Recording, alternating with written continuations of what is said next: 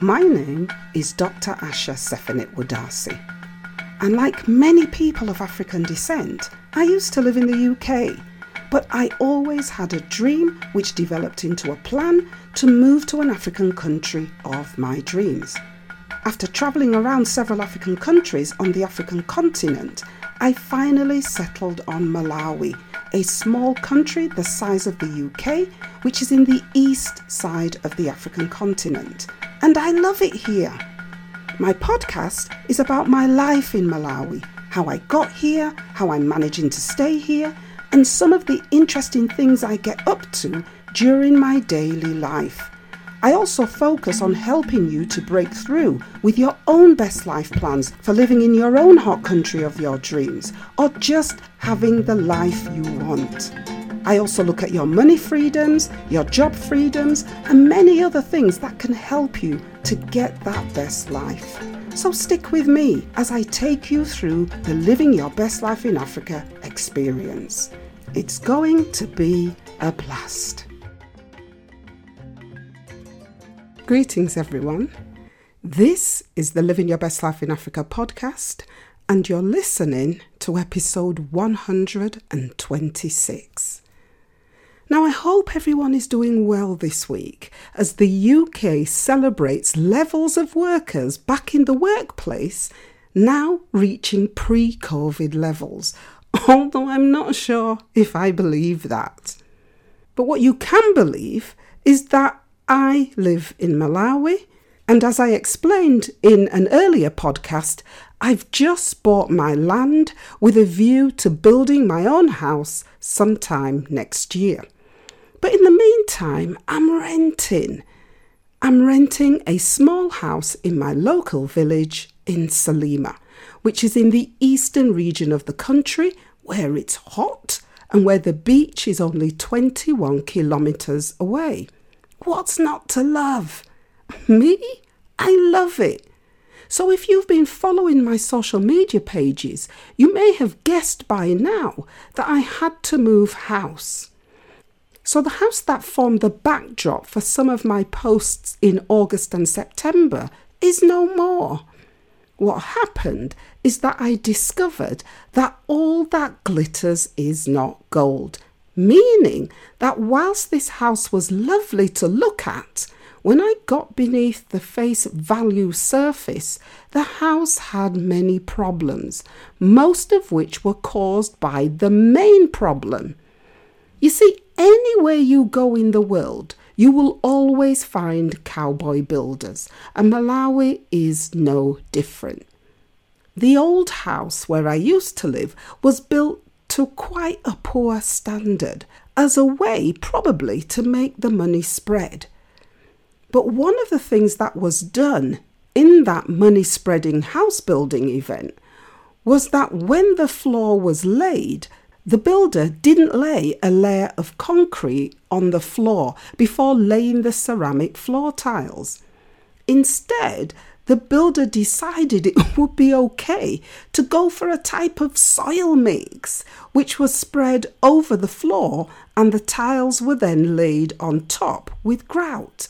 Lovely to look at, but the main problem this caused was that there were no barriers between the soil underneath the house and the soil underneath the floor tiles, meaning that anything small enough to get through the tiny holes in the tiles could literally come up into all of the rooms of the house. And guess what? Come up it did. What came up?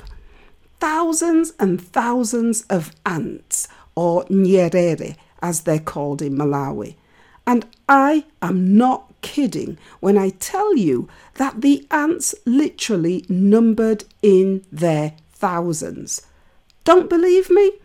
Check out my social media pages or get onto my newsletter mailing list where I'll be sharing several of the offending pictures so you can see for yourself that I am not exaggerating. These ants would decide that today is the day we are going house hunting, and they would collect all their friends, come up through the floor and invade the house as if it was a family reunion. It was horrible. And there were so many ants that one day I removed a whole dustpan of them, and I was spending about £15 per week on repellents to try to keep the ants at bay. But ants gotta be ants. They don't know that they shouldn't be in people's houses. They're just marching across the house to their own tune. And in the end, after they started getting into the bed and watching my iPad on a night time, I couldn't fight anymore, and I decided that I had to move. Now in Malawi, the majority of people own their own homes, which tend to be small houses built on inherited land or purchased land. But there is a thriving rental market here as well, which is fueled by a very mobile workforce of private and public employees who are expected to move around the country with little, if any, resistance.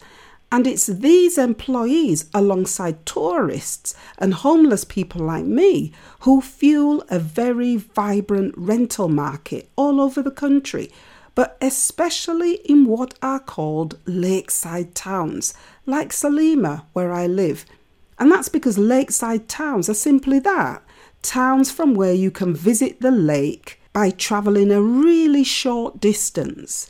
And when Europeans come to Malawi, they also come to lakeside towns for that very reason.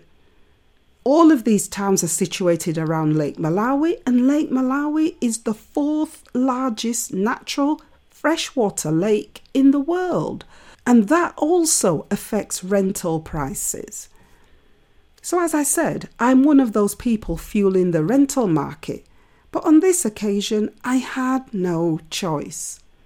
So I ended up having to move rather quickly to a house that's about 3 times smaller than the house I used to live in. And that's the problem. The house is really small. I feel like I'm living in a small London shoebox, although the house is still quite a bit larger than some of the Can't Swing a Cat new builds that I've seen in that London place. But the smallness of the house is what the landlord noticed when I was moving my furniture and belongings into the house.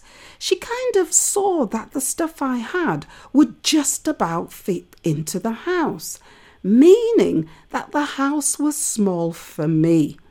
And she came up with an idea.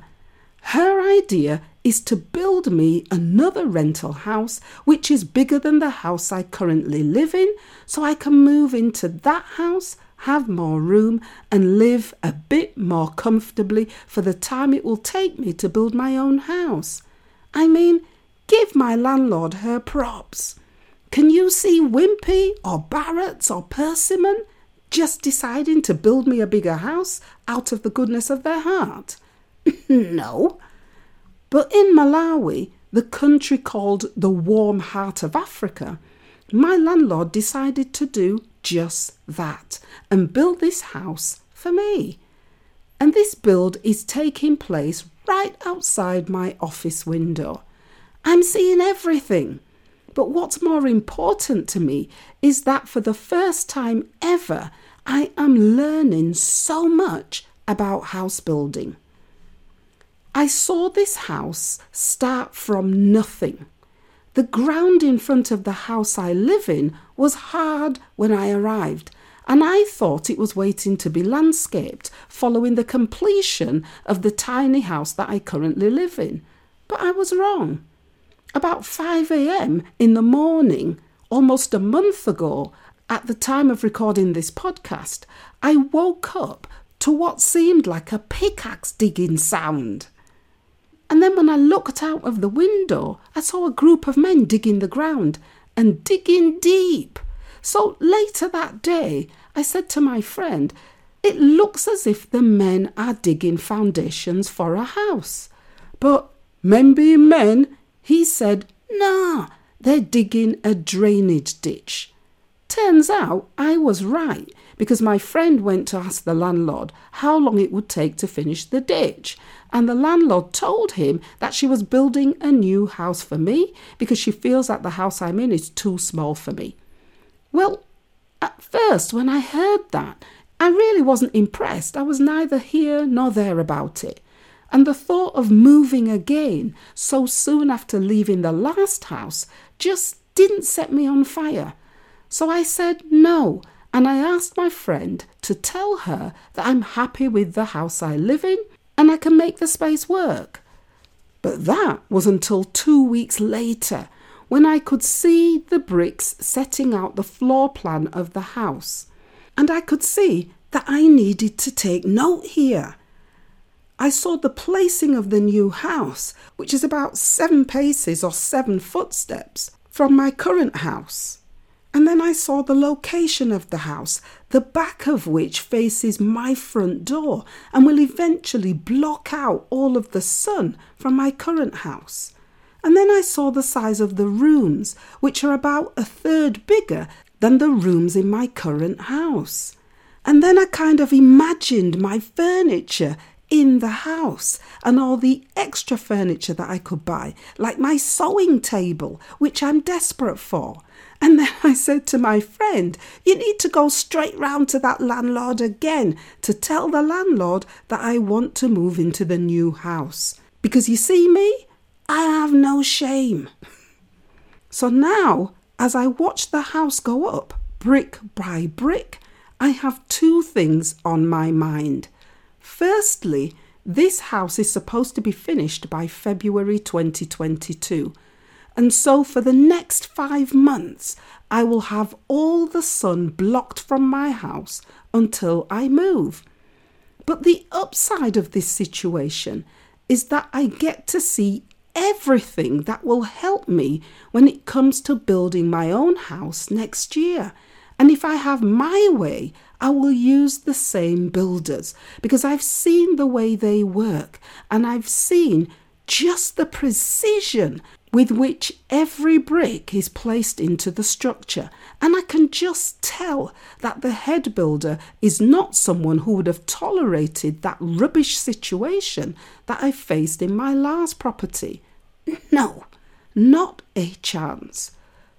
So as things are progressing, I get to see the new house being built, I get to see the builder at work, and I get to see just what I need to be paying attention to during the different stages of building my own house by watching what happens with this build. It's almost like having a trial run before actually taking the plunge myself. And to get that opportunity is like a gift. And so much of a gift it is that I've already decided that I don't want to build my house in brick, but instead I want to build my house using cement blocks. Why? Because I've seen the amount of bricks that are in the garden at the moment for this new house. And they're all higgledy-piggledy and out of shape, and some arrive broken and some are crumbling, and I just look at the waste. And here in Malawi, people chop down trees to make bricks, and that process is having a really poor effect on the land. Today, there are large areas of Malawi that look really barren because the groundwater levels have sunk so deeply due to the cutting down of trees on the land. There are no roots to bring the water up closer to the surface where it can irrigate the surface and keep the topsoil fresh and green. It's like people see trees and think the trees are a free resource that they can just take because they don't see the trees as belonging to anyone. So they cut down trees and sometimes go onto the lands of other people and cut down their trees. Then they use those trees to fuel brick ovens where they then burn the bricks and then sell them to other people to build structures. I mean, I get it. People are trying to make a raise any way they can. But if you're out walking with me in the village where I live, all you will hear is me complaining about the lack of trees and also about the number of trees that have suffered an amputation of a major branch or even 3. all because someone somewhere will buy that wood and use the wood to burn bricks, which they will then go on and sell.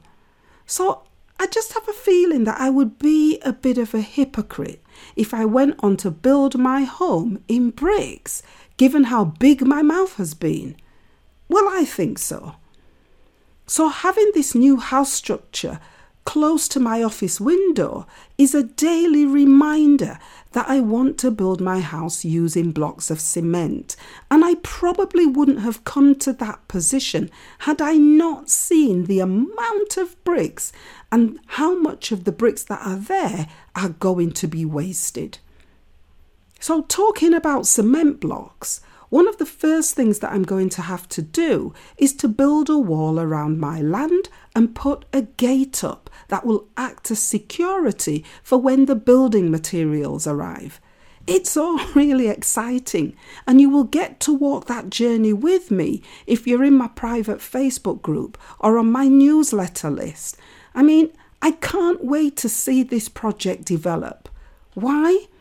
What are the chances of an African descent person, an ordinary person like me, being able to build my home in the West, much less being able to buy land in the UK? Because Africans in the UK, unlike our African American cousins, well, we have not inherited anything and no land on behalf of the torture and trauma and the enslaved toil that was placed on our ancestors. And instead, many Africans in the UK, and more so their children, cannot even afford to buy their own homes in the UK, much less build their own homes. So this opportunity right here will be a great learning opportunity for my listeners and followers to see exactly what I see and to watch the house go up from scratch.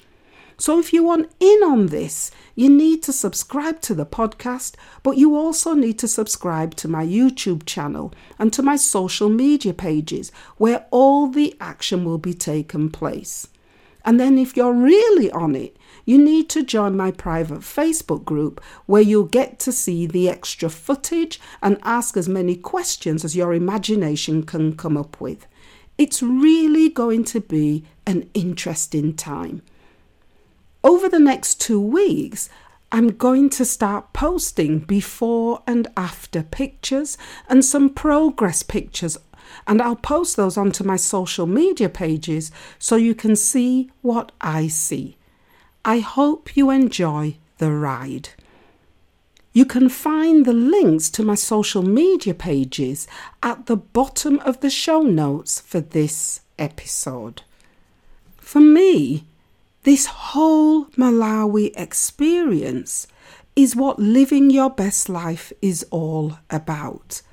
Remember, living your best life in Africa is a metaphor for taking back control of our lives and living our lives in a hot country of our dreams, or in a way that adds real choice and real value to our lives. And in turn, that gives us the opportunity to add real choice and real value to the lives of other people around us. And for me, there can be no better way of giving back and living my best life. Because for me, the worst that can happen if I don't give change a try is that nothing changes and I will end up back where I was, in the UK. And if this happens, then I don't feel I've lost anything.